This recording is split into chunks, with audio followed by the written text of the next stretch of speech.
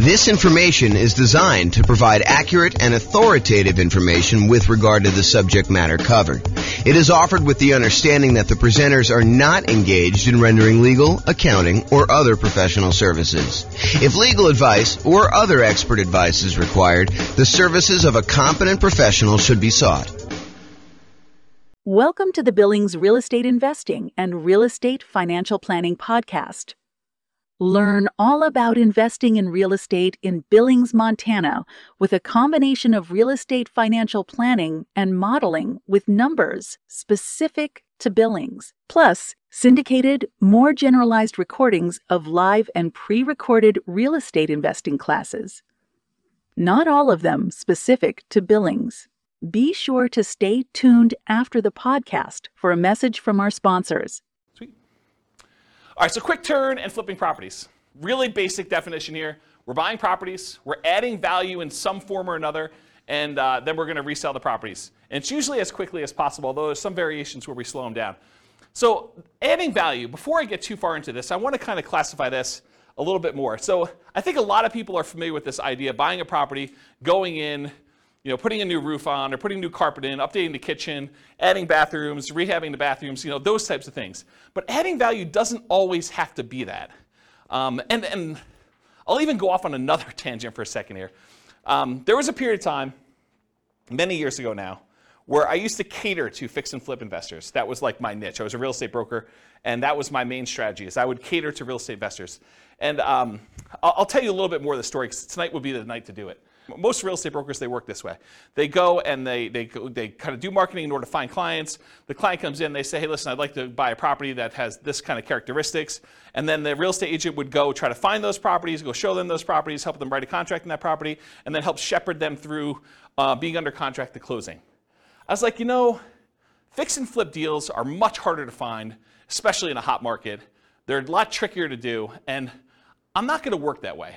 What I would rather do is I would use skills in order to find properties that are hiding in plain sight and more unusual fix and flip opportunities, or more fix and flip opportunities, or doing marketing in order to find off-market fix and flip opportunities for clients. And so instead of a real estate agent who would go and say, okay, you're going to hire me, we're going to have a buyer's agent agreement, and then I'm going to go help you do this, I said, that's not how I'm going to work, because those guys get paid when they close on a deal. What I said to them is, look, what you're going to do is you're going to write me a check up front. You're going to pay me a retainer. And from the retainer, I'm going to charge you hourly for the work that I do in order to find you fix and flip deals. And I'm going to analyze the MLS for undervalued properties and show you opportunities that you probably didn't know existed. But I'm going to charge you hourly for that. When you eventually do go buy a property, and I don't do this anymore, by the way, but when you go do and finally do buy a property, and you use me to buy the property, whether it's on the market, inside the MLS or outside the MLS, then I will earn a commission on that. And any money that you paid in up to that point, I will credit you back. So it's not like you paid any more. It's not like you paid, $10,000 plus the retainer and hourly. You basically paid the same fee, except because a lot of people say they want to do fix and flips and then they don't close, or there's a lot of work involved in doing fix and flips up front, that sometimes you get to the point where they're like, sorry, I wasted your time, but I'm no longer interested, things have changed or whatever they're doing. I was like, I'm not doing it that way. So I would actually help people do this, and I'd find those strategies that way. And one of the reasons I tell you this is, one of the secret things that I found with properties is a lot of people they look for very distressed properties that need a lot of work, that are smoke damage or water damage, or they got mold, or they got asbestos, or they had meth in them or something like that. There were some other ones that were hiding in plain sight. And the best way I could describe this, as one example, this isn't the only way to do it, but one example of this was grandma's property.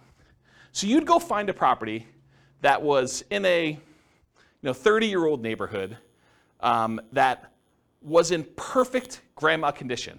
It was like you walked in and it was like pristine 1980. Everything looked brand new. There was plastic runners on the ground where grandma decided she didn't want to walk on the carpet, so she would do that. She would never use the kitchen. Everything looked exactly perfect. But it was really outdated. And so a lot of times those properties were fix and flip opportunities where you could go in and you could update things that was 1980s grandma into modern day stuff, and there was a big enough spread where you could make those work. And so they were sort of unusual fix and flip opportunities that not everyone was thinking of. And that was one of the examples that we would use. Because I would take, I'm not going to go off on too much tangent, but I would download all the data from the MLS, and then we would actually run analysis on them in order to find properties that had below normal price per square foot, or we would look at what the taxes were and try to find undervalued properties that way. So there are a bunch of different things we were doing that way. So I guess what I'm trying to say is adding value isn't always what you immediately think of when you think of fix and flip. It could be these more unusual grandma type properties as one example, or it could be a liquidity issue where someone needs to sell very quickly and they're willing to sell at a big enough discount, but you could almost put it on the market as is and sell it for a higher price. And the only reason that they were willing to sell it for you wasn't that there was anything wrong with the property. You didn't need to add value and you didn't need to go in and fix stuff up. It was you were adding value by adding liquidity to the marketplace. Does that make sense? That it's not always just swinging the hammer, or replacing carpet, doing kitchens, doing upgrades. Make sense, everybody? Okay, cool. So typically, we're buying properties, adding value in some form or another, then we're reselling properties, and it is primarily used as a means of generating income. We'll have a slide here in a second where we talk about real estate investing versus real estate entrepreneurship, and this is a real estate entrepreneurship type activity. You're in the business related to real estate. You're someone who's going in and you're trying to find deals, do labor, whether it's yours or managing someone else doing the hammer swinging, carpet replacing, upgrading kitchens, or managing someone, or doing it yourself, or managing someone. And so you're in the business. It's an entrepreneurship activity. So it's a job. You're getting paid to do this labor. So realize if this is like the class that you want to do, this is the strategy you want to do, that you are really looking at a job. This is not like a passive wealth building strategy like a lot of the other ones we've taught so far, like buy and hold, or nomad, or house hacking, or things of that nature. Make sense, everybody? Okay, cool. I run a really informal class. If you've got questions, go ahead and interrupt. I probably will ask you to use the microphone, and Rachel has volunteered to be the microphone runner tonight. She told me earlier that she said, I would love to do that job. So, yeah, because you're going to ask a lot of questions anyway. All right, so exceptions. So I'm going to go over what I think is a generalized way of doing fix flip, kind of quick turning properties. But there's all these weird exceptions, and there's no way I could cover every single one of them. So, if you come to me and you say, but what about this, James? Yeah, I'm sure there's some exceptions to that, and feel free to bring them up if you want to. But this is not the only way to think about it, but I've tried to think about it from a pretty comprehensive way, and I've tried to do it in a more most common sort of way rather than these really obscure cases, okay? And also, beware, just because you think that you don't think there's a chance that X can happen doesn't mean that it won't happen. So this is designed to be like a starting point discussion to help you make better investing decisions on your own with additional knowledge, but make sure you do your own research. Do not rely on me solely as your kind of like business person who taught you how to do this. All right. Quick turn and flipping variations. So I listed out what I consider to be the 4 major quick turning, flipping kind of like strategies, variations on this strategy. So there's the most traditional one. That's buying a property, adding value, and reselling as quickly as possible. A lot of times you'll go in, you'll get a hard money loan, you'll do rehab on the property, you'll upgrade the kitchen, replace flooring, and then you'll immediately put it up to sell with the intention of making a profit from doing all that. But then there's 3 other ones as well. So I classify another one as live-in flips. And live-in flips for me is when you buy a property as an owner-occupant, you move into the property, and you get owner-occupant financing in most cases. So a lot of times you're buying like a property with 5% down, or a 3.5% down FHA loan, or 3.5% down FHA 203K loan, which is like the rehab version of the FHA loan that allows you to finance the purchase and also the repairs. Or the conventional version of that, there's a conventional 5% down rehab loan as well. Or you do like a USDA nothing down loan or a VA loan with nothing down, and you buy a property with the intention of, over the next year or so, doing your fix-up on the property with the intention of, after a year, selling it. That's what a live-in flip is to me. You move in the property, do the fix-up while you live in the property, often you're doing work in your spare time. This is like a second job. That's really what it is. After you get done with your regular job, you come home and you start fixing up the property. There's a variation on this, and I call it the 2-year tax advantage live-in flips, or slow flips. So the first live-in flip is like you're doing it at a reasonable time. Technically when you get the loan for an owner-occupant, you agree to live in the property for a year. So it's going to be hard for you to do it faster than a year. And there's an incentive, a tax incentive for you to wait a year. And that if you wait more than a year, you have long-term capital gains on any gain you had on the property. So that's a 15% tax rate usually, unless you're in some weird tax situation, but usually a 15% tax rate for after a year's point for doing the gain on that. But sometimes you'll say, hey, listen, I want to go and buy a property and I want to live in it 2 out of the last 5 years because I don't want to pay any taxes, any capital gain taxes on the sale. And so you buy a property very similar to the regular live and flip, except you move in with the intention of staying there 2 years. And the reason you do that is instead of having to pay that 15% capital gains tax rate after you've lived there for a year, you decide if you wait another year, then I can do it and not pay any tax on the gain at all. Okay, so that's one of the reasons why you do that. And then the final one, it's a variation on the regular flip. So the traditional flip, you're buying a property, usually getting hard money loan or paying cash or something like that, and then you're doing the fix up and then you're reselling it. With the partnership flip, you're going to partner with the seller. So instead of you going and getting hard money loan or some other type of financing, you go to the seller and say, look, Mr. Seller, your house needs some updating and I can get you more than what you would net if you partnered with me and do this. And I will go in here and I will pay for out of my own pocket to have contractors come in and do all the work on the property. And then when we sell it, you'll pay back all the money we paid for the upgrades, we'll pay off your loan and we'll split the profit. And I think we could do better than that. And so the idea behind a partnership flip is instead of you buying the property from the seller, doing the work and selling it, you partner with the seller, you do the work, and then you both sell it and you split the profit in some form or another. So that's what a partnership flip is. Okay? Any questions on the 4 strategies? You guys knew about all those? You got the microphone? Yeah, it should be on. It doesn't project your voice. Just so records. With the partnership flips, how is that price difference determined, the spread between what it would have sold for before and then after? Is it just based on a pre-renovation appraisal? Or how is that price determined? It's completely negotiated between you and the seller. Okay. So you can structure these any way you want. It's whatever you can get a seller to agree with, right? So I don't think a lot of times you're talking about, this is what you would have gotten, although maybe that's part of your presentation. This is what you would have gotten if you hire a real estate agent. It's going to be 6%, and most buyers are going to come in. They're going to want to negotiate the price down, and so you got another 2 or 3% that way, and you got your share closing costs. And so by the time everything's said and done, you're talking at a 13% discount from where you thought you were going to be.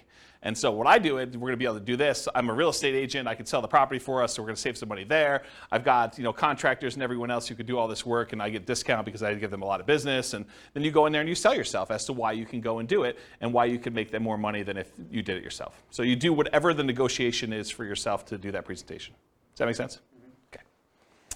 Okay, cool. Any other questions on this? Yeah, good, Mike. Thank you.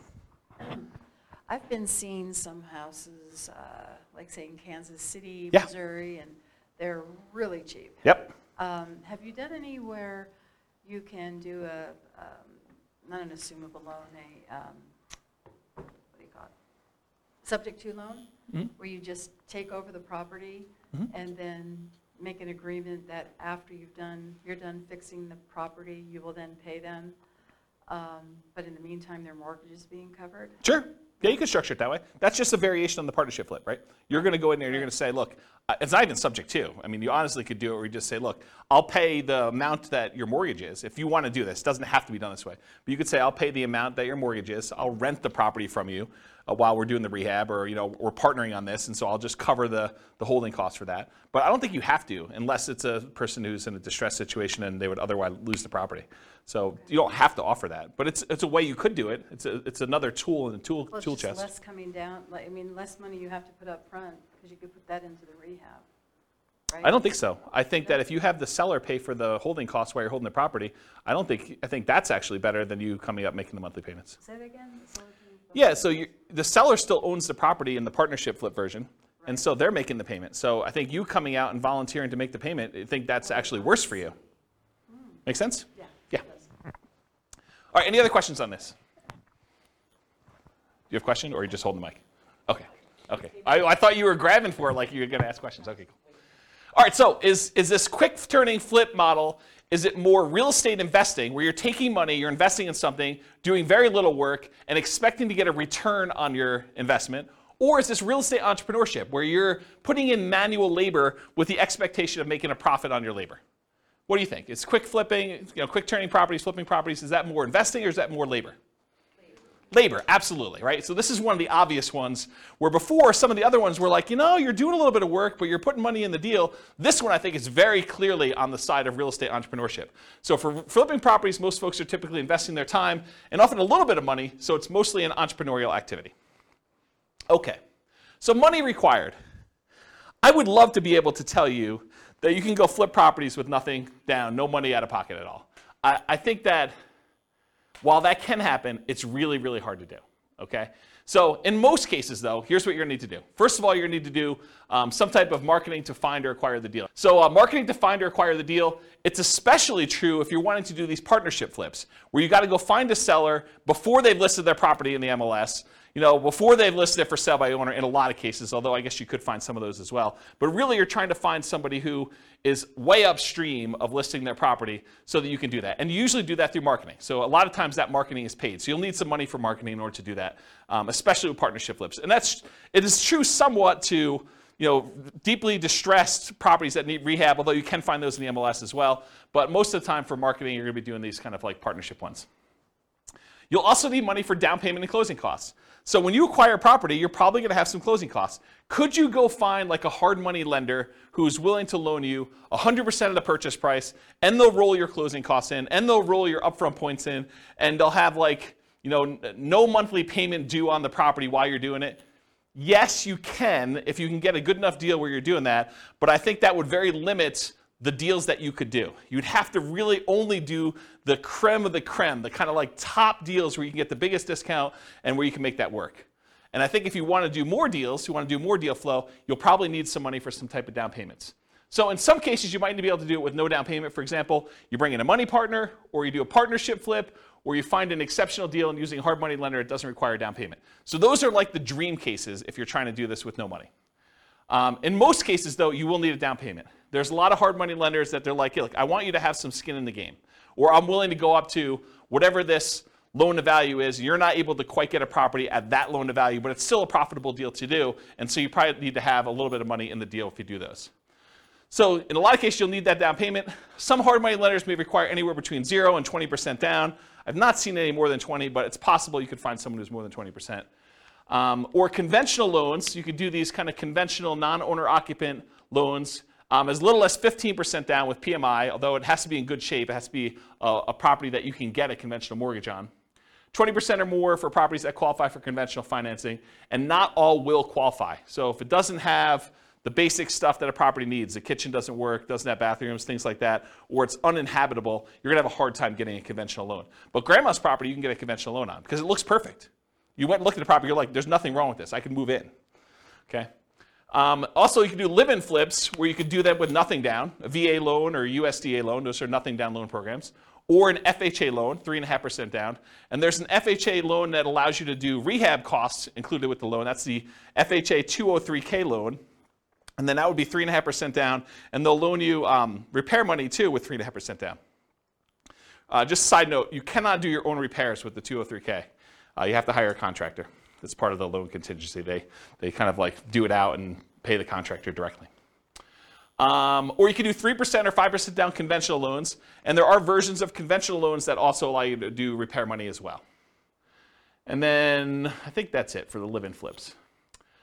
Some flippers may opt to use their own cash or cash-like equivalent. And what I mean by cash-like equivalent is you own a property free and clear, or you have a HELOC on another property. You could go access your own money and use it like it was cash, even though you're just borrowing from yourself.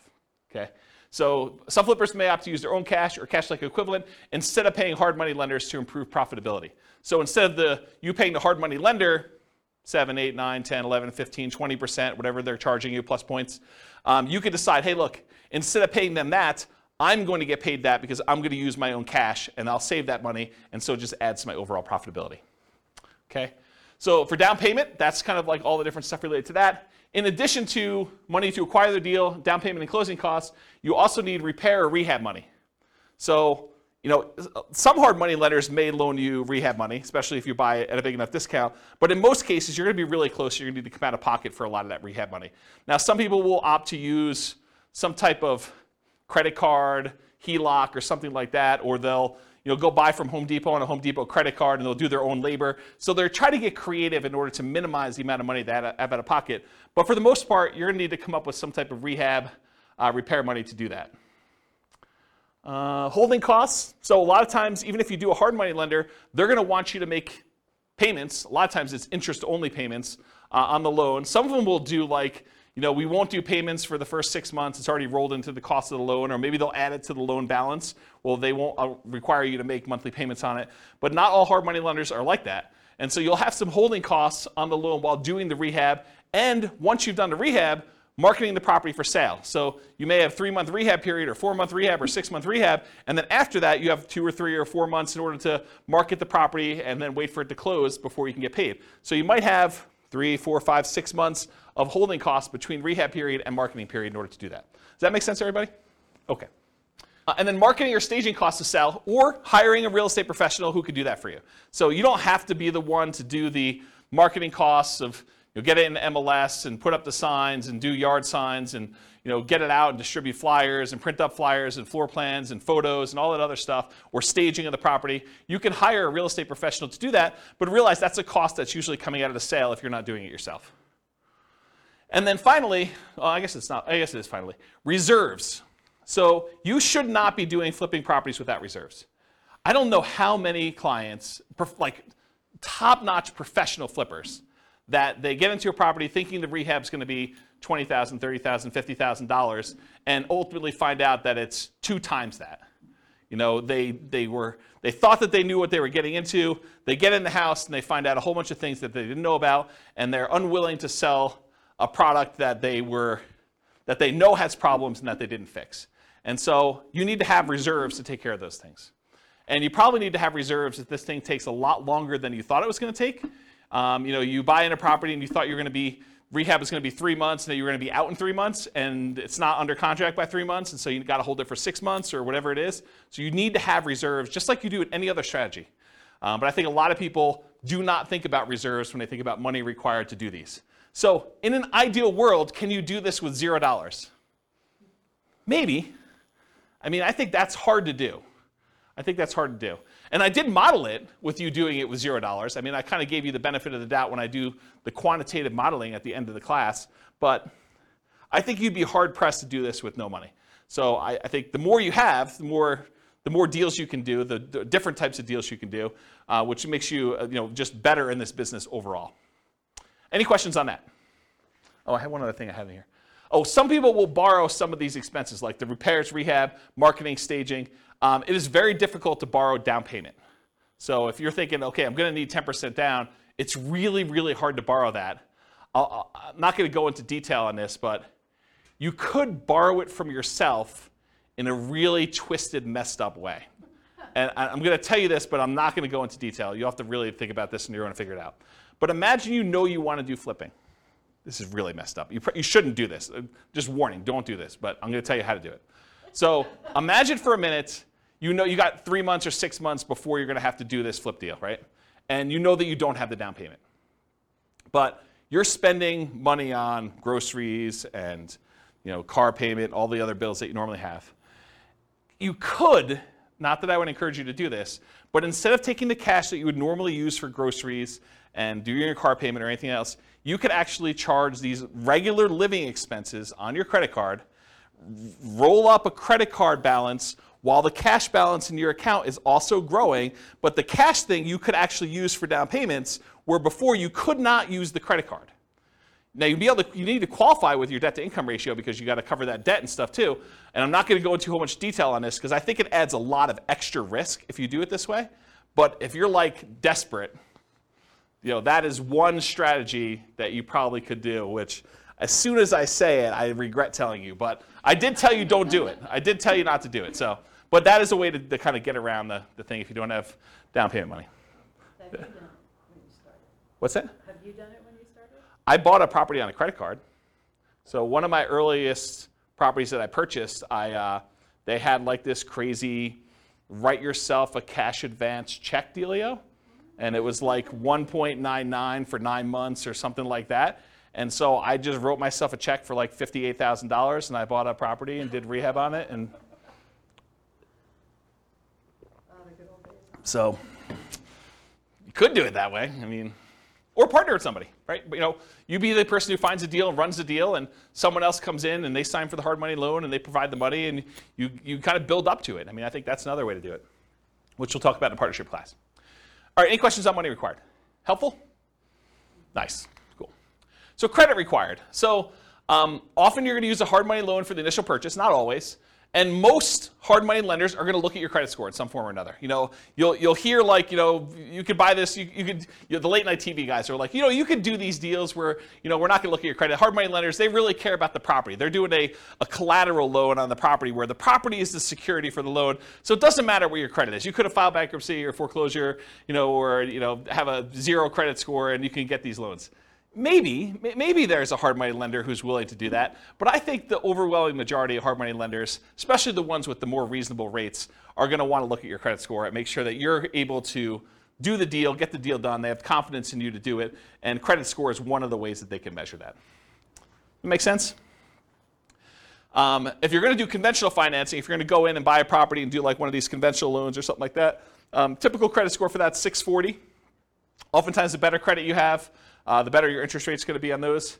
And then for these kind of less common situations, the live-in flips, it's owner-occupant financing. And you can go as low as 580 with the FHA loan in order to do your credit score with that. There may even be some exceptions where you can go lower than that with really unusual, exceptional situations. But go talk to a lender. They'll tell you this stuff. So that would include stuff like FHA, including the 203K loan, VA financing, USDA, conventional, including the conventional rehab loans, provided the property can qualify. So the property needs to be able to be in good enough condition where you could buy it that way and purchase the property. With a partnership flip, you may not need credit score at all. If your partner is going to qualify you for the loan, you don't need to do it. So in that case, it may not be required at all. And if you're buying without a loan, all cash, credit score is not required. And realize, just because I wrote these numbers up here, you can't go to your lender and say, James told me that it was this number. You need to ask them what the qualification is for their loan products at that time, because they may change. Loans are changing right now a lot. In case you didn't hear the news, interest rates rose by 0.75% today. So another big jump today. All right, any questions on credit required? Sweet. Skills required.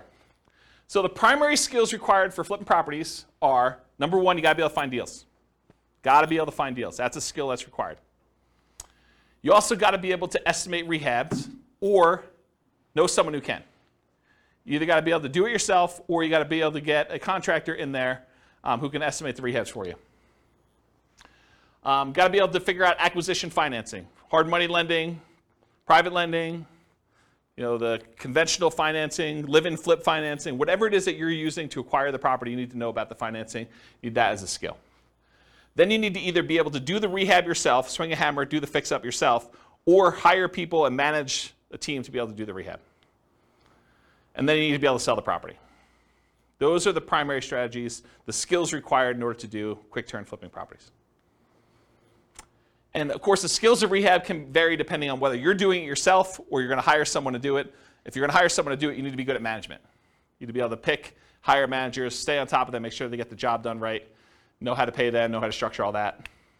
And then selling properties may be you hiring someone else to do it or you doing it yourself. So another way, you either need to be managing them or doing it yourself, so different skills. Any questions on skills required?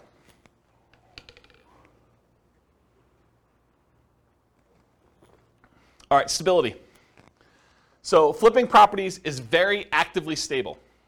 I finally looked up the guy's name, for those that came to other classes and you're like, James, you should know his name. Shane Parrish from Farnham Street came out with a blog post where he talked about this concept of something being actively stable or passively stable. And I went and I re-looked at the blog post just so I could do it. And the example he used was a boat.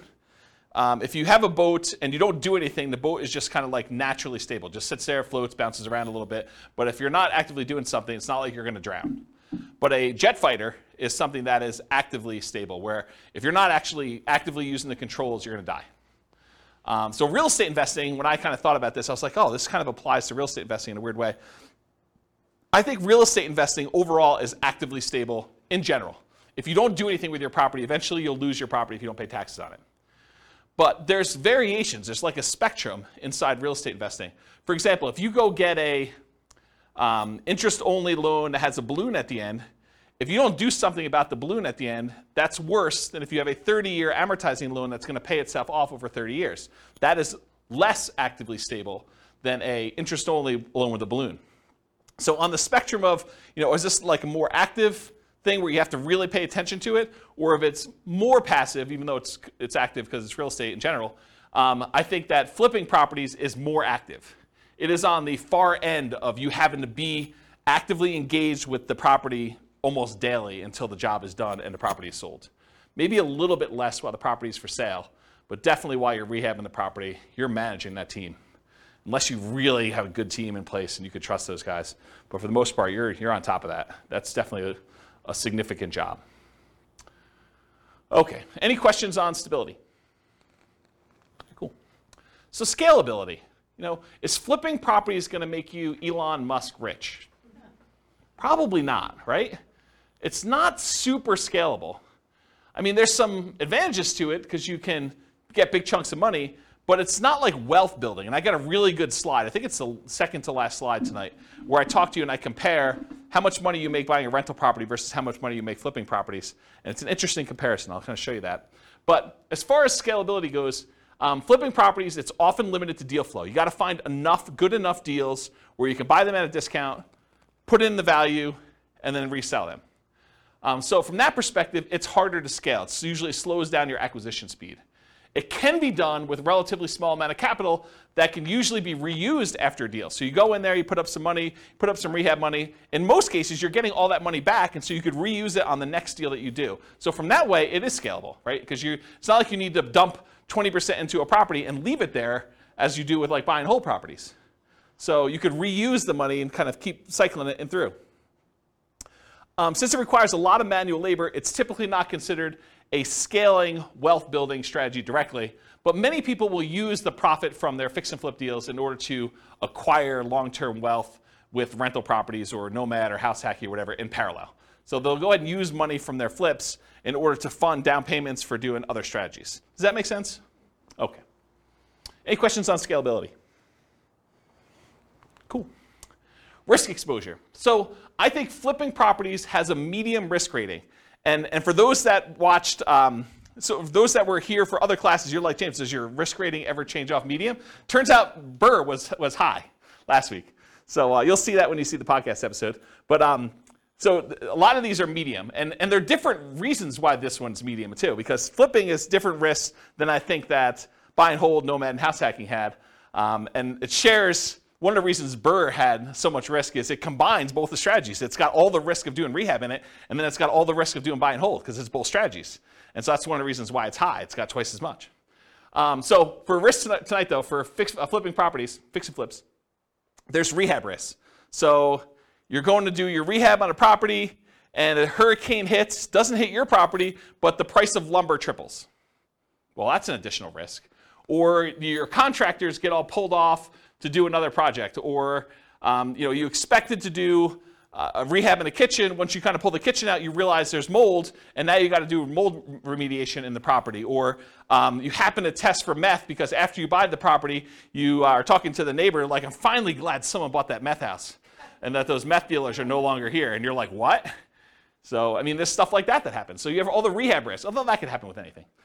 Interest rate risk for your buyers while rehabbing. So imagine you bought a rehab property, and you were getting ready to put it on the market about 2 months ago, and interest rates just went through the roof then. So now it's much, much harder for you to sell your property because there's an interest rate risk for your buyers while you were doing your rehab. Price decline during rehab risk. So sometimes markets turn. There was a market was going a certain way, and then all of a sudden it shifted, and now it's much harder for you to sell, or the prices started to go down. And you're holding the property thinking, I can do better, and the market's kind of dropping out as you're holding on. And maybe you should have accepted that $5,000 discounted offer that you got the first day, because that was your best offer, because now the price is $20,000 below where you were. So there's stuff like that happens. And for longer flips, like 2-year slow flips, this is an extended, it might be called an additional price decline during ownership risk, because while you're holding the property for 2 years, it's possible the market changes or interest rates change or things like that, and prices drop pretty considerably during that period of time. And then, of course, your credit is at risk because if something happens and you're unable to make the payments on the loan, you're unable to sell the property, and you got to give the property back to the lender or something like that, then you could have a credit risk there. And then in addition to those risks, for partnership risks, if you're doing partnership flips, rather, your reputation is at risk, right? Because you're sort of doing something with someone else and they're expecting you to perform. And then you have all the generic partnership risks that you have there. Disagreements with your partner. He said this, you thought it was going to go one way, they sue you, there's like a disagreement over how to split the profits or what was said or who was supposed to do what. So you've got all those with additional partnership flip risks. Any questions on risk exposure? Cool. So profit speed. So how quickly are you getting profit, and what's the general size of partnerships? Like what's the profit margin you're doing there? So how quickly you make money. With partnerships, it's relatively quick. Usually you're buying a property, and once you sell it 6 months later, 9 months later, a year later, sometimes a little bit faster than that, you're getting your profit out. And so while flipping properties, you could typically start seeing profit within 6 months, typically after rehab and sale. You may capture some natural appreciation. If you're holding the property and the market's going up like it's been going up the last year, 15% a year, whatever it's been going crazy up, you get to capture this sort of natural appreciation while you're holding the property and you're rehabbing. It's going to sell for more than you originally thought because the market's going up while you did this. And I will tell you, some flippers actually will factor that into their offer. They'll be like, look, the market's going really strong. I think it's going to continue going strong for the next 6 months. I know this particular seller is going to get offers from a whole bunch of other investor flippers, and I really want this deal because I got to get my guys busy or whatever it is. And so I'm willing to factor in some of that natural appreciation. I'm going to sell it. It's comping out right now at 400. I'm going to pretend it's going to comp out at 420 because I think it's going to go up 20K over the next 6 months that I hold it. So some of them are doing that. I don't know if that's prudent, but I will tell you that that's how some of them think, having worked with a lot of them. So you may capture some natural appreciation, inflation, likely to capture forced appreciation as well. Forced appreciation is the value you add when you do the work that you do to the property or your liquidity or whatever it is you're doing there. So that's like the forced appreciation part of it. So how much do you make? It varies widely, and everyone's got their own metrics. And everyone's expenses and holding costs and costs of money and their overhead and everything else is different. If you're running a really lean ship, maybe you make more profit. If you have a lot of overhead and a lot of stuff going on, or you have really expensive money, maybe you make less. But I think a lot of investors will target $25,000 minimum net profit after everything. And some of them will bump that up to 10% of the sale price of the property as like a way to deal with properties becoming more expensive. So, if you're doing a lower cost property, a lot of them will say 25K minimum, or some will even do less than that, but I think 25 is a very common number you hear. $25,000 profit minimum after all my expenses net of everything. Or if you're doing like a $400,000 property, maybe you say I want 40K. Or some people, in order to get a deal done in a really hot market, they'd rather have 25K than not get the deal. Maybe they actually bump it down to 25 in those cases. Okay? Okay, and by the way, 25K net of all expenses, not taxes. So most people are going to do that number, and they're not going to take into account their tax obligations from that number. So if you're looking at the returns, this is typically the return quadrants we use when we're looking at a property. So you'll get some appreciation, both that natural appreciation while you have the property from inflation, and then also any forced appreciation. You're usually not getting any cash flow. In fact, cash flow is probably going to be negative at your holding costs. Debt pay down, a lot of times your hard money lender is going to have an interest-only loan or even a negatively amortizing loan, which means that the payments are getting on and the interest is accruing while you're holding on to the property. So debt pay down is usually going to be either zero or a negative, depending on whether you're just making interest-only payments or that. And then you're not usually getting tax benefits while you're holding the property because you're not usually renting it out.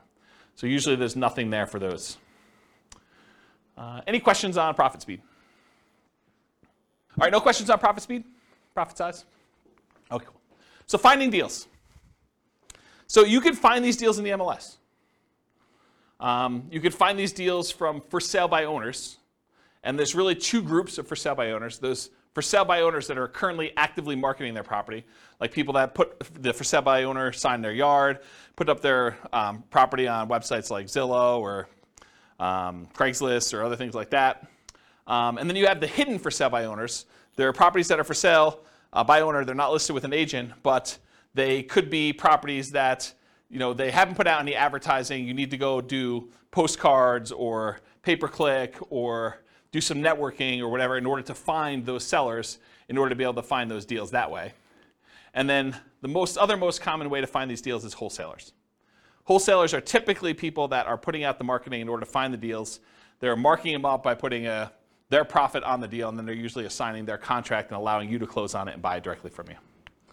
So those are really the three most common ways. You can find these deals with auctions, like foreclosure auctions or IRS auctions or things of that nature. You can also find banks that have what's called real estate owned. It's properties they've taken back in foreclosure that they have on their books that they own. And a lot of times they'll have a list of properties that are real estate owned. You got to find the right bank that's got real estate owned. It's a pretty small list, and I think most of them are not doing this right now. But I mean, there's probably some banks that still have real estate owned, especially as the number of foreclosures increase. Right now, the number of foreclosures is like at all-time lows. And then finally, tax liens, tax deeds, and tax sales. You sometimes can find a deal that way. Any questions on finding deals? All right, cool. So searching for fixer-upper deals in the MLS. So I'll just give you a couple hints about how to find these. There's lots of different ways to do it.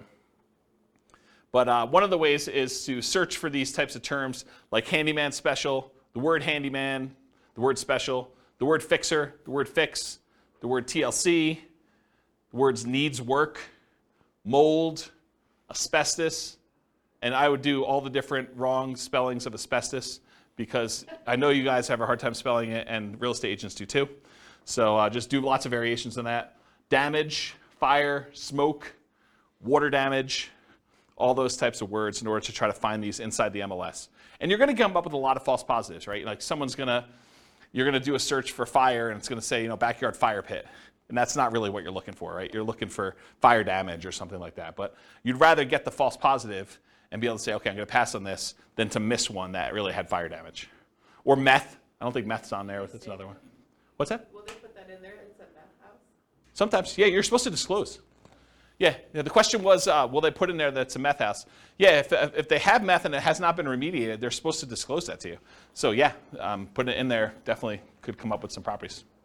Quick question, if they don't disclose it, and you purchase it, can you sue them because they didn't disclose it? It's a big deal.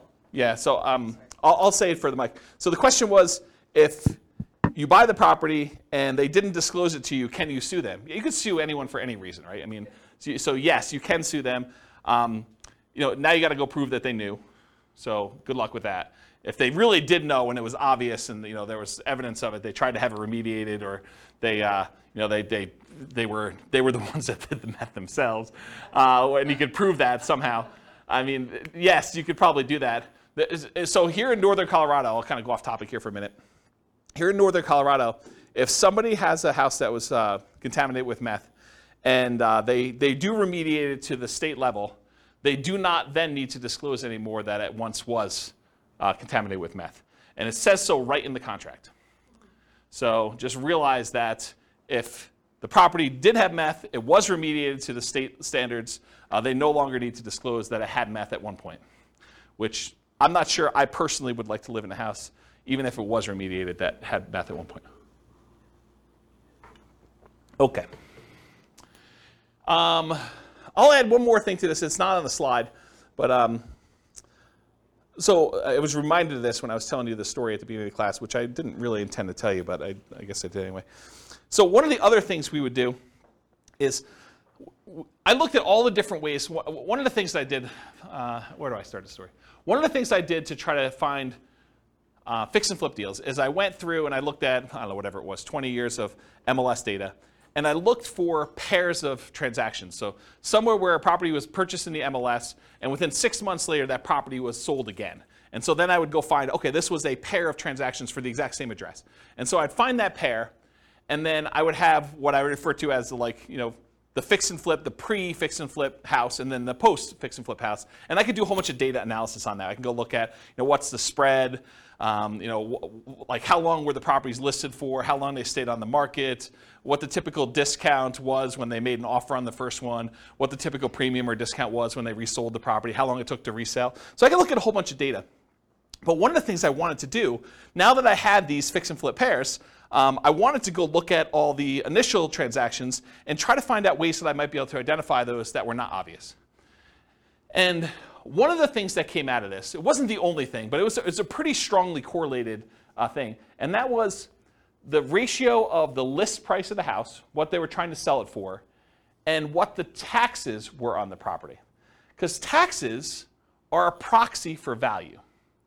So taxes sort of represent what the assessor believes, based on how they run their own comps, what the property is worth. So if you look in a neighborhood and you can see, this has taxes of $2,000 and the property's worth $400. This one has taxes of, $2,200 and it's worth, $440 or whatever it is. If you find discrepancies, properties where the ratio of taxes to purchase price, and you could do it either way, one divided by the other, and you could do either one you want to do, just measure it the right way.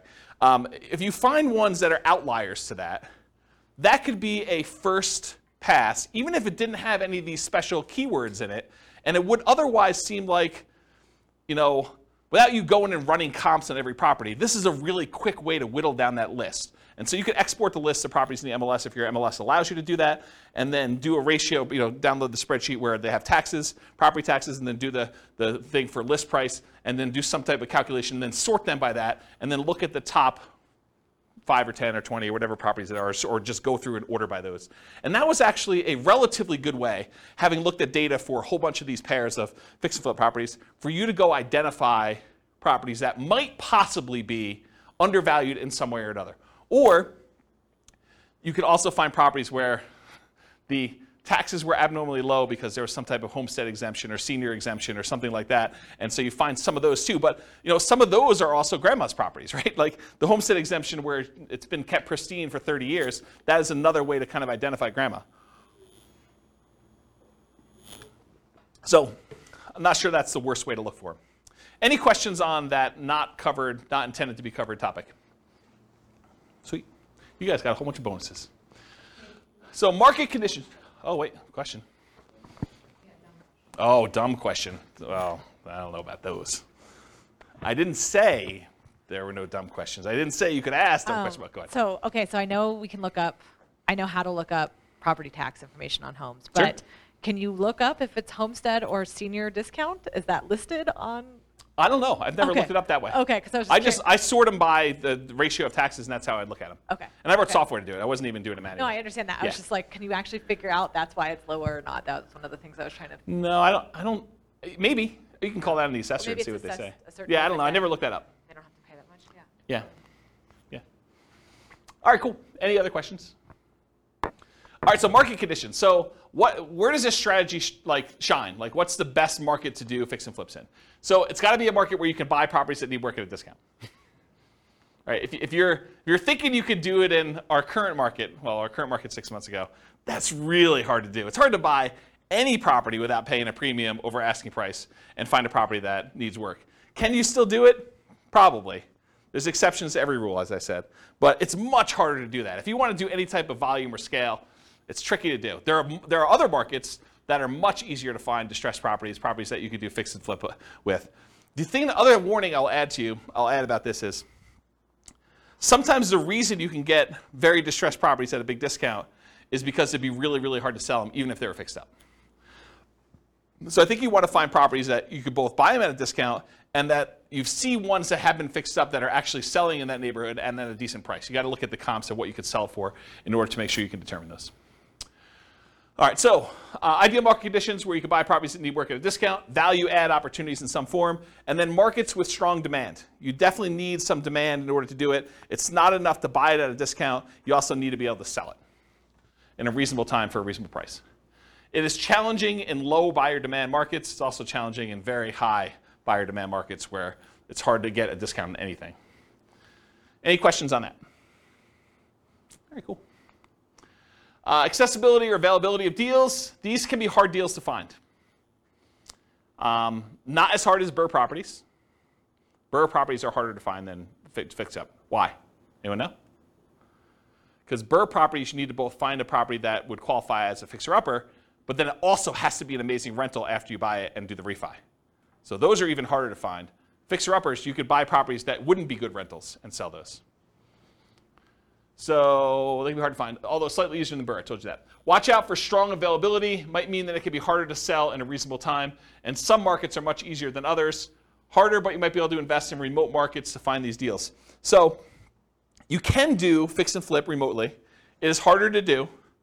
I've done some, and it requires different skills.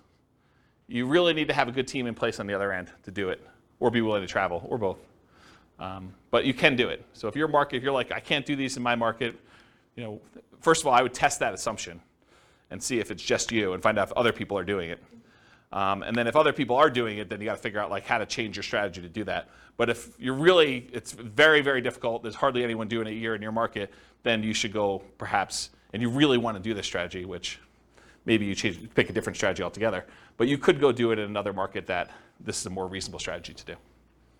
Any questions on this? All right, cool. So we're using retirement accounts. Can you typically utilize flipping properties with self-directed retirement accounts? Yes, you can. It is harder to do because it limits the work you can typically do on it. It is easier if you almost have like you and another flipper almost offer each other to do the loans for itself at like some type of swap rate or something like that, where you loan them money for their flip deals and they loan you money for your flip deals from your IRAs. Might be an easier way to kind of do that. It may also change the type of financing that you use. So might be harder for you to do certain types of loans by doing it that way.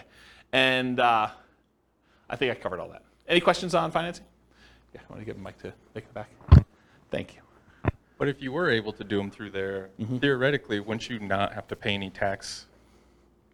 Depends on... Or deferred? Yeah, it depends on your structure of your retirement account. I'd have to think it through. This is not my area of expertise. But yeah, I think you would have... Yeah, if you did it inside the account and all the money had to go back into the account, I think that goes into whatever the status that money already had. So if you're going to pay tax when you pull it out, it would be taxed at that point. If it was tax-free when you pull it out like a Roth, then I think it would be like that too. There's some other weird rules too, like if you're financing stuff within there, if you're using this for down payments, there's a whole bunch of additional rules, and like I don't understand this stuff that well, but like UBITs and things like that I'm just not familiar with. So you'll need to get some professional guidance on that one.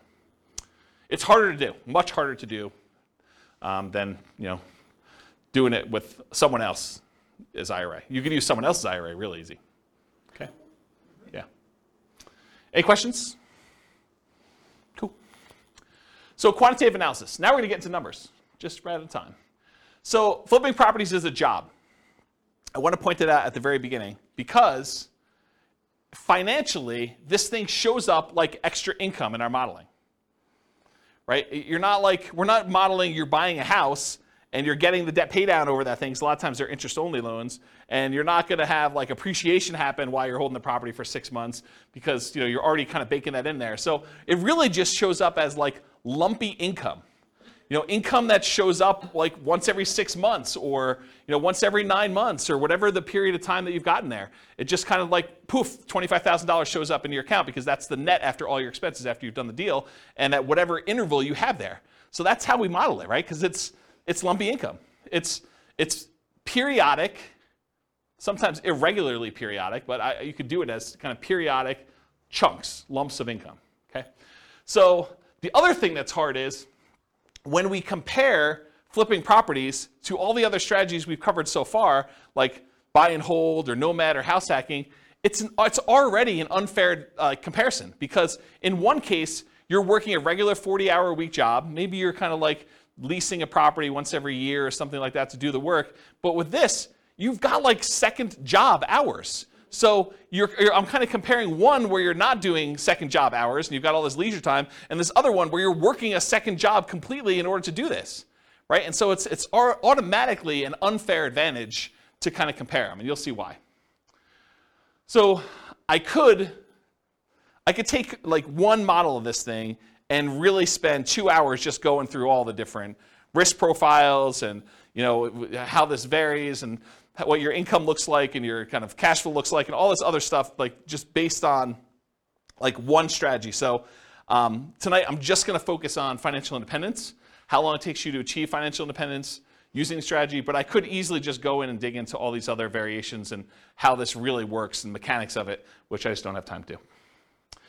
Eventually, they may be their own class. For this particular strategy, because it's not my primary thing, like this is not my, I don't know if you guys can tell, but this isn't my normal topic to teach, right? Like fix and flip. I do have a lot of experience, especially helping clients. I don't do a lot of fix and flips myself. I've done a few. But this is like, I used to cater to this. This was my niche for clients doing it. And I did this for several years doing it this way. But I don't know. This isn't my normal class topic that I teach. It's sort of like a secondary topic. So I don't know. Maybe I will teach more. Maybe I won't. It is naive to generalize these results. Don't think that you truly deeply understand all the nuance from just this class, right? You can't go out and claim that you're a guru and expert and start teaching this based on the stuff you learned in this one class, okay? All right, so modeling flip income. So this is a specific issue that deals with the real estate financial planner, and I just want to bring it up to your attention. It probably doesn't come into play in this class, but it will come into play if you copy this scenario into your own account and you start playing with it. So the issue is specific to the real estate financial planner software. You could model flipping income in one of two ways. The one way you could do it is you could say, I got lumpy income, I get a lump sum of $25,000, maybe it's adjusted up for inflation, every 6 months. And if you did that, the way that we calculate debt to income is I calculate debt to income month to month. So I look at the income you had in that month and the debts you had in that month, and I tell you what your debt to income was in that particular month. I don't look back a year and say, your average income was this, and like your average debt was this at those different periods, and then calculate your debt to income that way. And one of the reasons why we don't do that is because some people will actually get a job and they'll just gotten a raise in a job, and if they have their income for that 2 months, they should be able to qualify. They shouldn't have to look back on an average, and so it would mess up the math for those situations. So you could either do this lumpy income, which means the month you got that extra $25,000, your debt to income looks amazing because you got $25,000 of extra income. It drops your debt to income way down, and so it could look like you qualified to buy houses really easily that month. If we decide and we don't do it that way, we say, okay, look, you're making $25,000 every 5 months, let's say. I could just say you're making an extra $5,000 a month. And if you do that, the challenge with doing it that way is you don't really earn that $25,000 until after the 5th month, and then you have $25,000 all come in, but maybe you needed a certain amount of down payment, and that happened at month 3, really before you technically had the money coming in. So it's this really weird catch-22 where if I model it one way, it introduces one problem. If I model it another way, it introduces another problem. So you really do need to think about what you're doing if you're structuring these and making it work. And that's what this says. Any questions on that? All right, cool. So we're going to try to find out someone doing flipping, how long it takes them to achieve financial independence, and we're going to compare it to a lot of the other classes we've done, like buy and hold and house hacking and nomad and BRRRR and those types of things, and we're going to compare that. So in order to do that, I think it's fair for me to define for you what financial independence is mathematically. So financial independence is when you have enough income coming in from your investments to support your lifestyle. So in this case, for the example we're going to do tonight, they need $5,000 a month in order to support their lifestyle. And $5,000 a month gets adjusted up with inflation. So it's $5,000 when they begin, but 10 years from now, it's whatever that is, $8,000, $9,000. So what are the investments, and how do we calculate those to see if they meet that $5,000 per month income coming in? Well, there's 3 different major sources of money coming in that we count. The first one is any passive income they have. And passive income consists of Social Security, any pensions, or any annuity income they have. So those are the 3 forms of passive income. In addition to that, besides passive income, the second thing is any cash flow they have from rentals. This is net of all their expenses. So it's you take the gross rents and any other income they have coming from the property, like maybe laundry service or something like that, and then you subtract out vacancy, property taxes, property insurance, maintenance, property management, mortgage payments. Did I miss any? Like all of the expenses on the property get subtracted out from it. The net that they have left over after all expenses is their positive cash flow, their net cash flow. And that counts toward their achieving financial independence. So that would count toward that $5,000 in this particular example. And then the third source is any money that they have invested in stocks or bonds or something like that, it does not include their equity in their property. Their equity in their property is something completely different. You don't count this in number 3. Equity kind of indirectly contributes to their cash flow. Because if you have a property that's free and clear, then it cash flows a little bit better. But the third one is any money they have invested in stocks or bonds or anything like that times whatever their safe withdrawal rate is. In this case, we're using 4%, but 4% of the amount they have invested in stocks, for example, divided by 12 because it's monthly, that would count toward their $5,000 a month income. So passive income from Social Security, pensions, annuities, any positive cash flow net of all expenses from rental properties, and then in addition to that, 4%, their safe withdrawal rate times whatever money they have invested in other assets, not real estate equity. Okay? So when all of those combined add up to be $5,000 a month adjusted for inflation, that is when we define that they have achieved financial independence. They're able to live off their passive income of some sort. Make sense? Their investment income. All right, cool. So if this person, which it's a couple, and I took out the assumptions because I got tired of covering them, but go listen to the previous podcast, and we talk about like all their situations, I believe. But basically, if this couple took their money, and I think they were saving $1,000 a month, and they invested it, they did no real estate at all, they invested in stocks, it would take them 40.17 years in order to achieve financial independence. Okay? If they did buy and hold properties, if they just bought a one owner occupant property, if they bought 10, 20% down payment rentals, it would take them 31 years almost.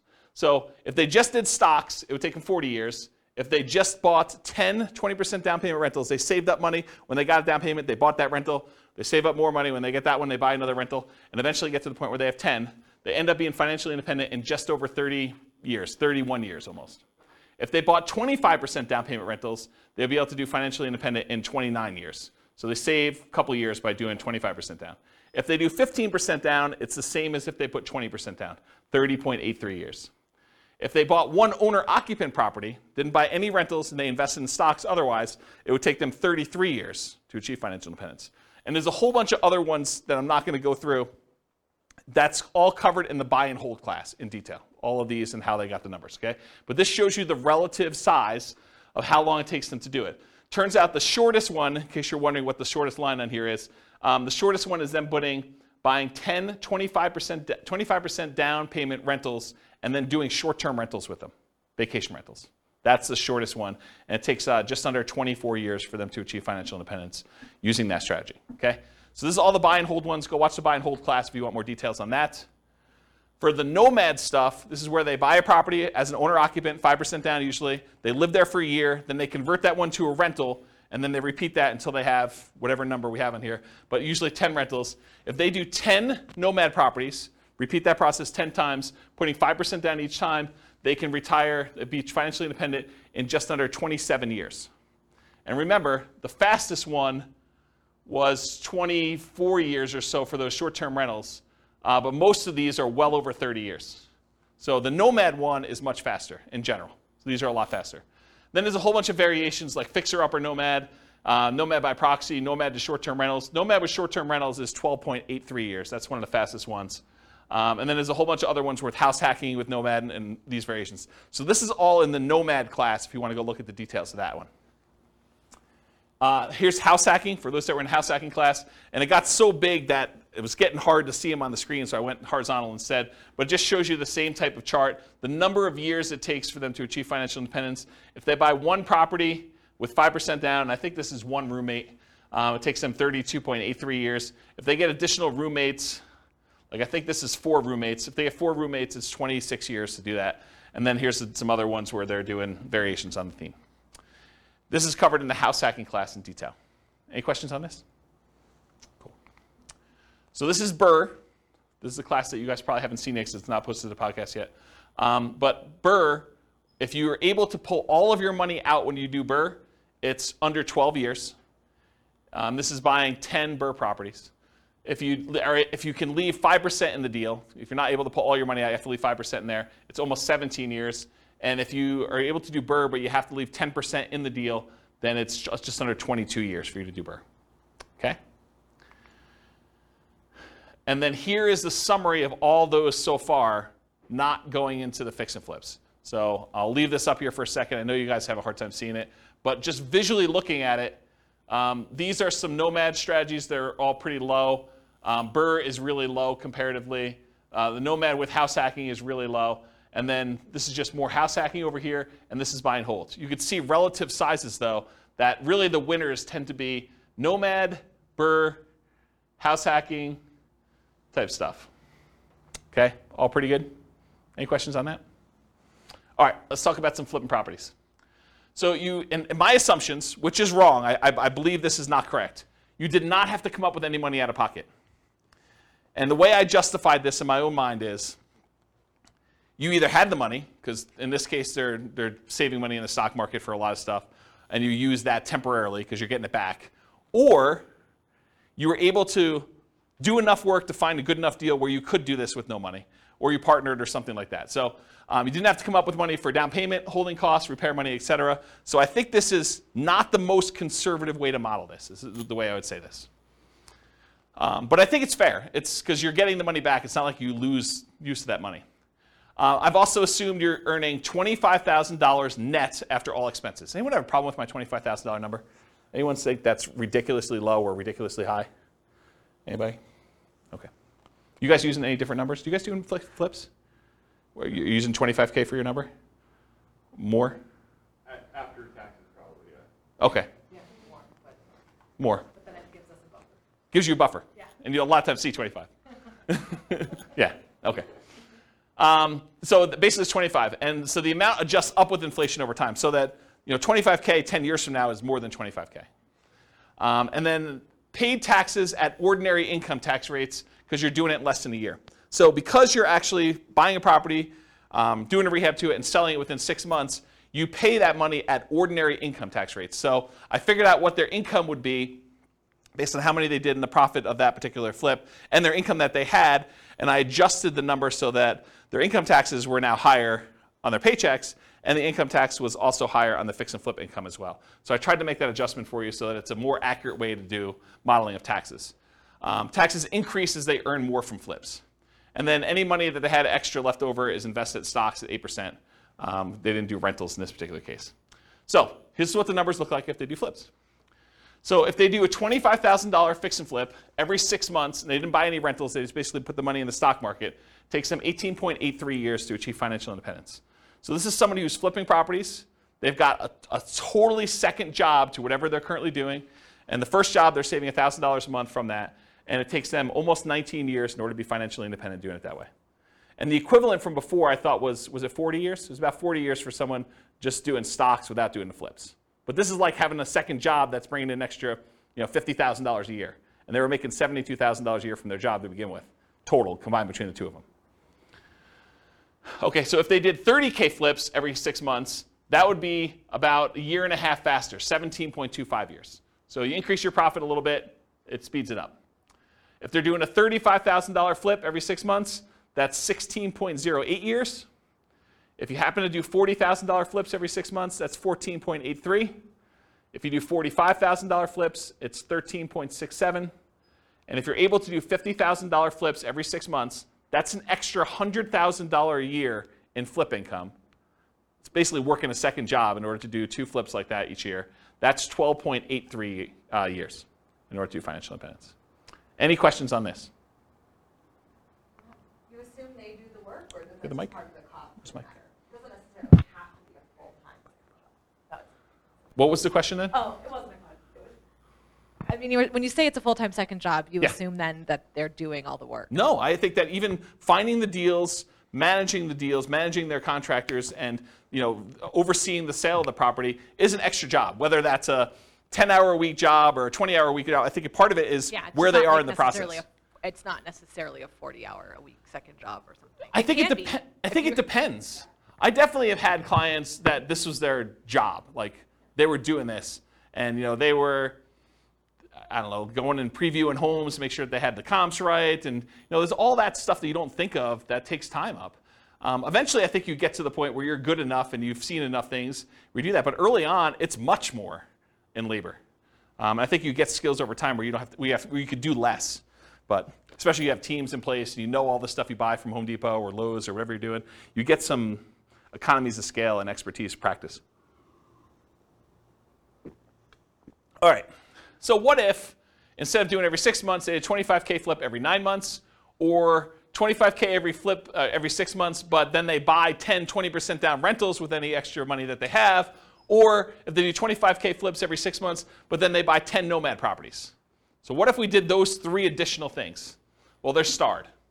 So if you do 25K every 6 months, but then you buy 10, 20% down payment rentals, 16.17 years. So it's faster than the 18.83 if they just invested in the stock market, but it's still 16 years in order to be able to hit FI for that. What if they did the 25K flip every 6 months, but they bought Nomad properties?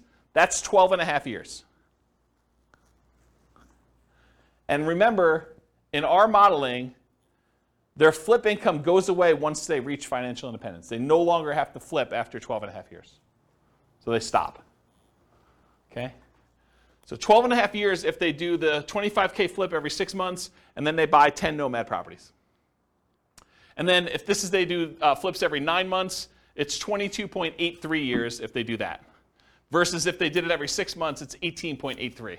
So it's 4 years longer if they only do one every 9 months instead of one every 6 months. Any questions on this? Just as an aside, because you guys have seen several of these classes already, at least some of you have. Do you like this format where we do like qualitative and then we go into quantitative? You guys like that? Okay. All right. Any other questions on this? Okay, cool. Let's talk about live-in flips.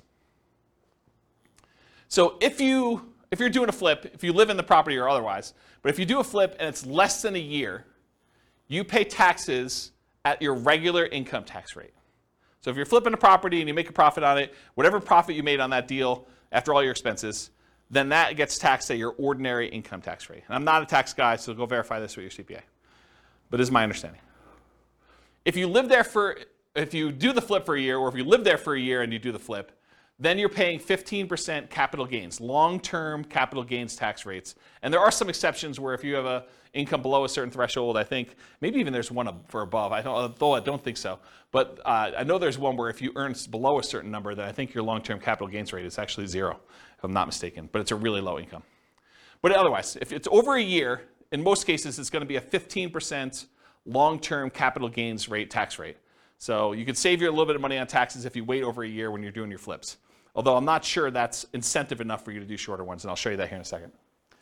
If you hold the property for 2 years and you live in the property, this is if you live in a property for 2 out of the last 5 years, then up to certain limits, and there are limits on this. You can't do this with like $5 million properties or $5 million gains. I guess it's not the price of the property, it's the gain amount. But if you live in a property for 2 out of the last 5 years, then you do not have to pay anything on your capital gains on the property. So any profit you made on that property, up to some limits, and they're pretty high limits. I think it's like $500,000 for a single person.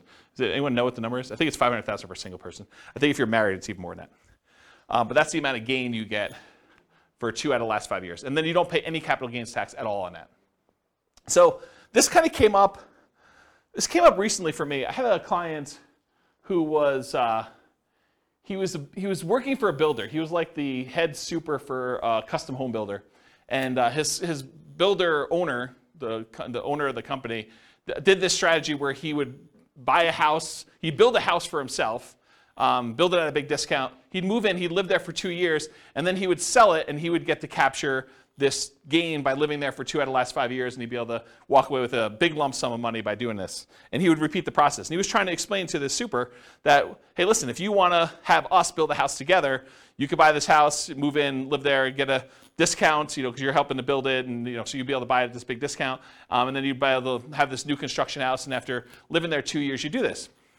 And so he was talking to me about whether or not he should do this 2-year live-in flip or do like a Nomad strategy where you buy a property instead of maybe even buying the one at a discount, where you buy a property that would make a good rental and then you convert that to a rental. And so we were trying to figure out the math of what's better for him to do. And I ran some just back of the napkin math before I even wrote this new code for teaching this class. And the back of the napkin math, I was like, I think you would be better if you could get the discount that you were talking about getting on these new construction properties where you're building with your boss. I think it actually works out better if you flip the property every year rather than waiting for 2 years. I think that you're overvaluing the tax incentive and that you would make more money if you flip twice as many than if you got the tax incentive of doing the one deal every 2 years. And I did some really rough math and I proved that to myself. I'll show you tonight, it's more subtle. There are certain cases where it is true and certain cases where it's not. And I think there's some nuance to it, which I haven't really dug into. It's probably, although I'm probably not going to teach that class, but there probably is a class that one could teach on that topic alone, just going 2 hours on that nuance, but to be determined. So really what I want to tell you about this was, for live-in fixed assumptions, this whole taxation thing about regular income tax rate versus 15% capital gains tax versus no capital gains tax if you live there 2 of the last 5 years is one of the things we're going to test here. There's no depreciation recapture. So when you own a rental property and you sell it and you got to depreciate the property over a period of time, the amount that you depreciated gets taxed when you sell. Unless you do a 1031 exchange, and then you just defer that tax until a later point.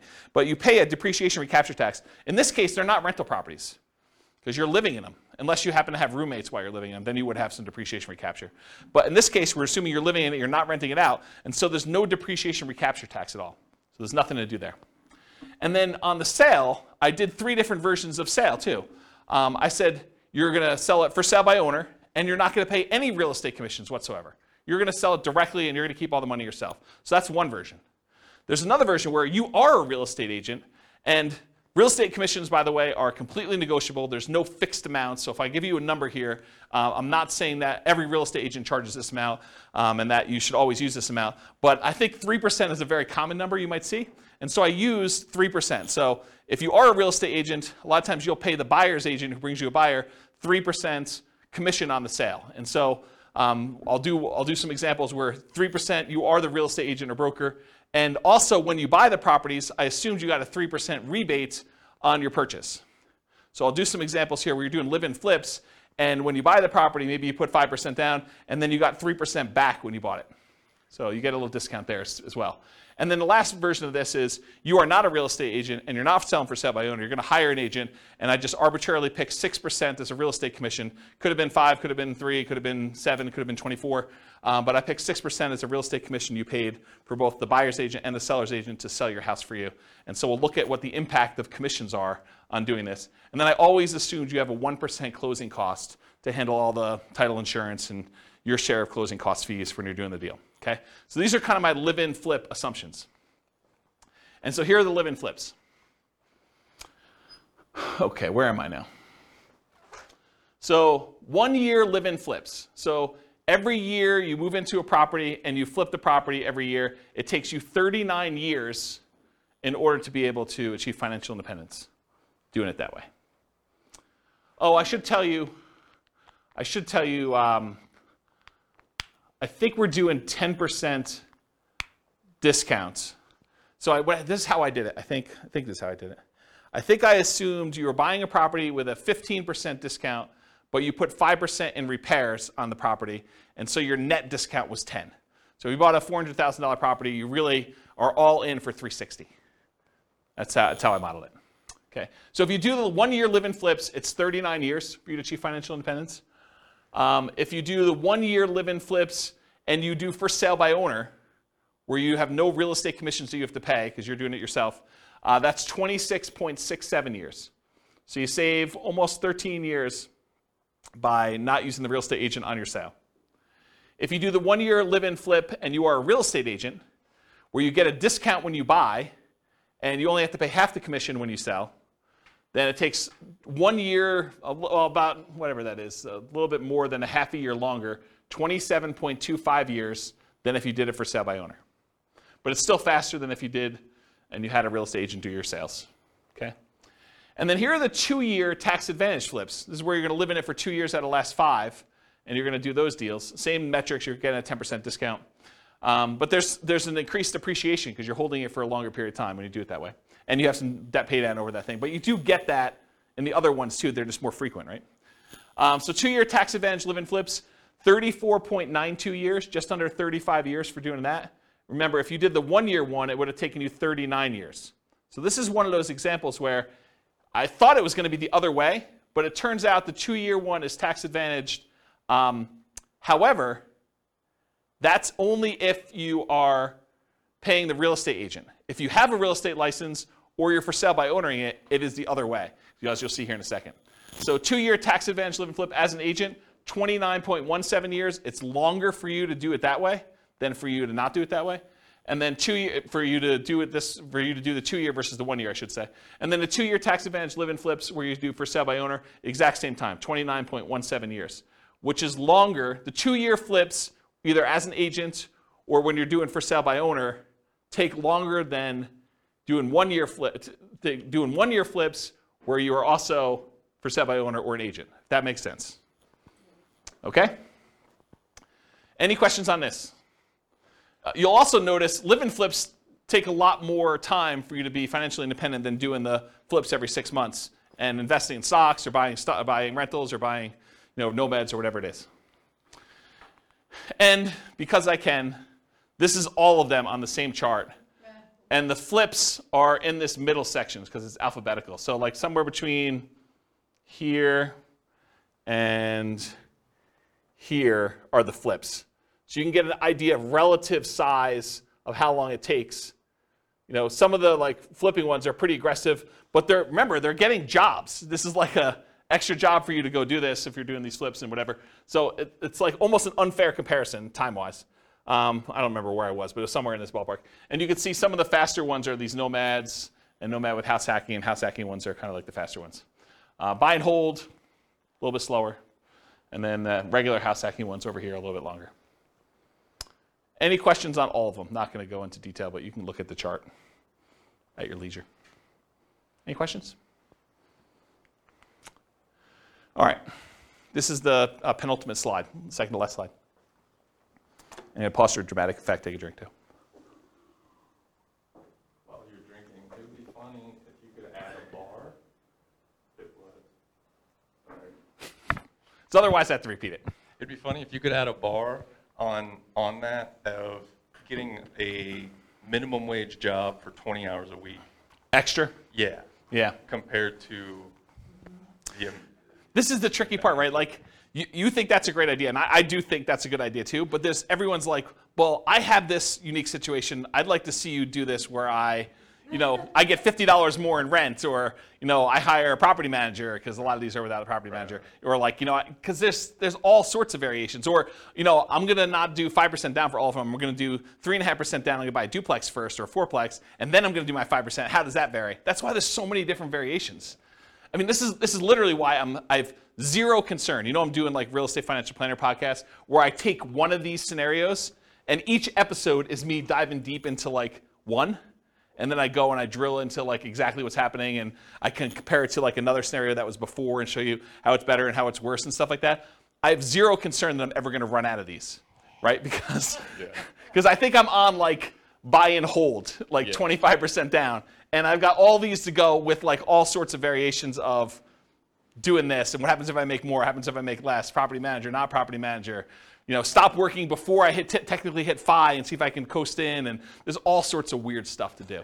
Because I was just thinking, you said two flips a year every 6 months for 30 years. Yeah. Man, that's a lot of time. Right. I totally agree. Yeah, and we all know that house hacking is the equivalent of getting a side hustle. Right? So you could do side hustle, go look at the house hacking ones. Those are kind of the equivalent, right? It's like getting the job for $650. So you could look at it that way. There's lots of weird ones. So. All right, so this slide. I used to have a very different version of this slide that I would teach. And the old version of the slide, I'll jump to the punchline, then I'll walk you through this one. The old version of this slide was, for every rental property you have, it's the equivalent of you doing a flip every year. So for every rental property you own, it's the equivalent amount of money that you would make from doing a flip every year. And I'm going to walk you through what I mean by this. So I just randomly took the properties we were buying in all these other scenarios, and I jumped to year 10, just to show you what year 10 numbers look like. So in year 10, the amount of money you make from appreciation on the rental, using a 3% appreciation rate, was about $15K. The amount of money you made in cash flow on that property, I think this is 20% down. The amount of money you made in cash flow on that property was $6,720. The amount you made from paying down on the loan was about $6,000, a little less than $6,000. And the amount you made in cash flow from your tax benefits, cash flow from depreciation, was about $2,600 and change. Okay? Add all those up together, it's about $30,000 in that 1 year from appreciation, cash flow, debt pay down, and the tax benefits of owning that rental property. Squint really hard, it's about 30 grand. If you do a 25K flip, About 10 years in the future, they're worth about $33,000 in change as your flip amount. So for every rental you own, it's very close to the amount you make in a flip over time. You make a little bit less earlier on, you make a lot more later on. But if you look at the chart, if you did like a chart of what your flip would be, going through all these ones, and then you did a chart showing you what your profit, overall profit from these 4 areas for doing a rental property, they're very similar. Okay? And that's every year. This is every year. This is the appreciation in this 1 year. You know, do a $4,000, $400,000 property at 3%. It's like 12 grand, right? So yeah. And then cash flow, I mean, it's what it is. It's like $500 a month. So yeah. Interesting, right? And is there more work doing a flip or doing a rental? One of them kind of becomes, especially if you have a property manager, one becomes very passive. And it just kind of like propels itself. So then when you have 10 rental properties, it's like doing 10 flips a year. Another way to think about that. Okay? Now, to be fair, like the counter argument is, but flips are all cash now money. They're all like the side, right? And when you do a rental property, this is cash later. Appreciation and debt pay down is equity in your property, which unless you do a cash out refinance or you sell the property, that's money being held and internally compounded for you for later. This money is now. With flips, all of it's this side. Right? All of it's cash now. That's the counter argument. But in some cases, you want to have, you know, tax optimized returns later, because you're not paying taxes on the appreciation except for property taxes, and you're not paying taxes on debt pay down except whatever you had to pay for the income you earned that paid for this, right? So this is tax deferred in a lot of ways, where all the income you have coming in from the flips is money you have to pay taxes on that year, unless you're doing something weird, like the 2-year deferred flip or something. Any questions on this puppy? Oh, you have, all right, so conclusions. So I went through some numbers tonight, but assumptions matter a lot. Like, you can't go and say, oh, I attended this class once and James said that this particular strategy is always the best. No, because in different market conditions for different people with different income, you know, different relative skills, different appreciation rates, different rent appreciation rates, different stock market rates of return. Some will do better than others, some will do worse than others, and some may be very, very, very different than what we showed here tonight. So you can't just say automatically this is the best. I think what you have to do is you either need to do the math yourself or you need to put your own stuff into the Real Estate Financial Planner and model it out and then change your strategy and do a variation strategy and then compare the two. I'll also add one other thing. We really only looked at one measurement. We looked at how long it takes to achieve financial independence, when in fact, there's a lot of things to look at, right? There's the risk profile. You know, doing one strategy gives you a lot more risk. Like doing something where you only invest in the stock market gives you all that stock market risk, whether that's good or bad. You know, doing ones where you're buying 5% down rentals gives you a lot more leverage risk of the real estate. You know, that price resiliency or the equity resiliency and rent resiliency stuff that we kind of talked about at the beginning, where, you know, rents decline, that's potentially problematic. 80 flips.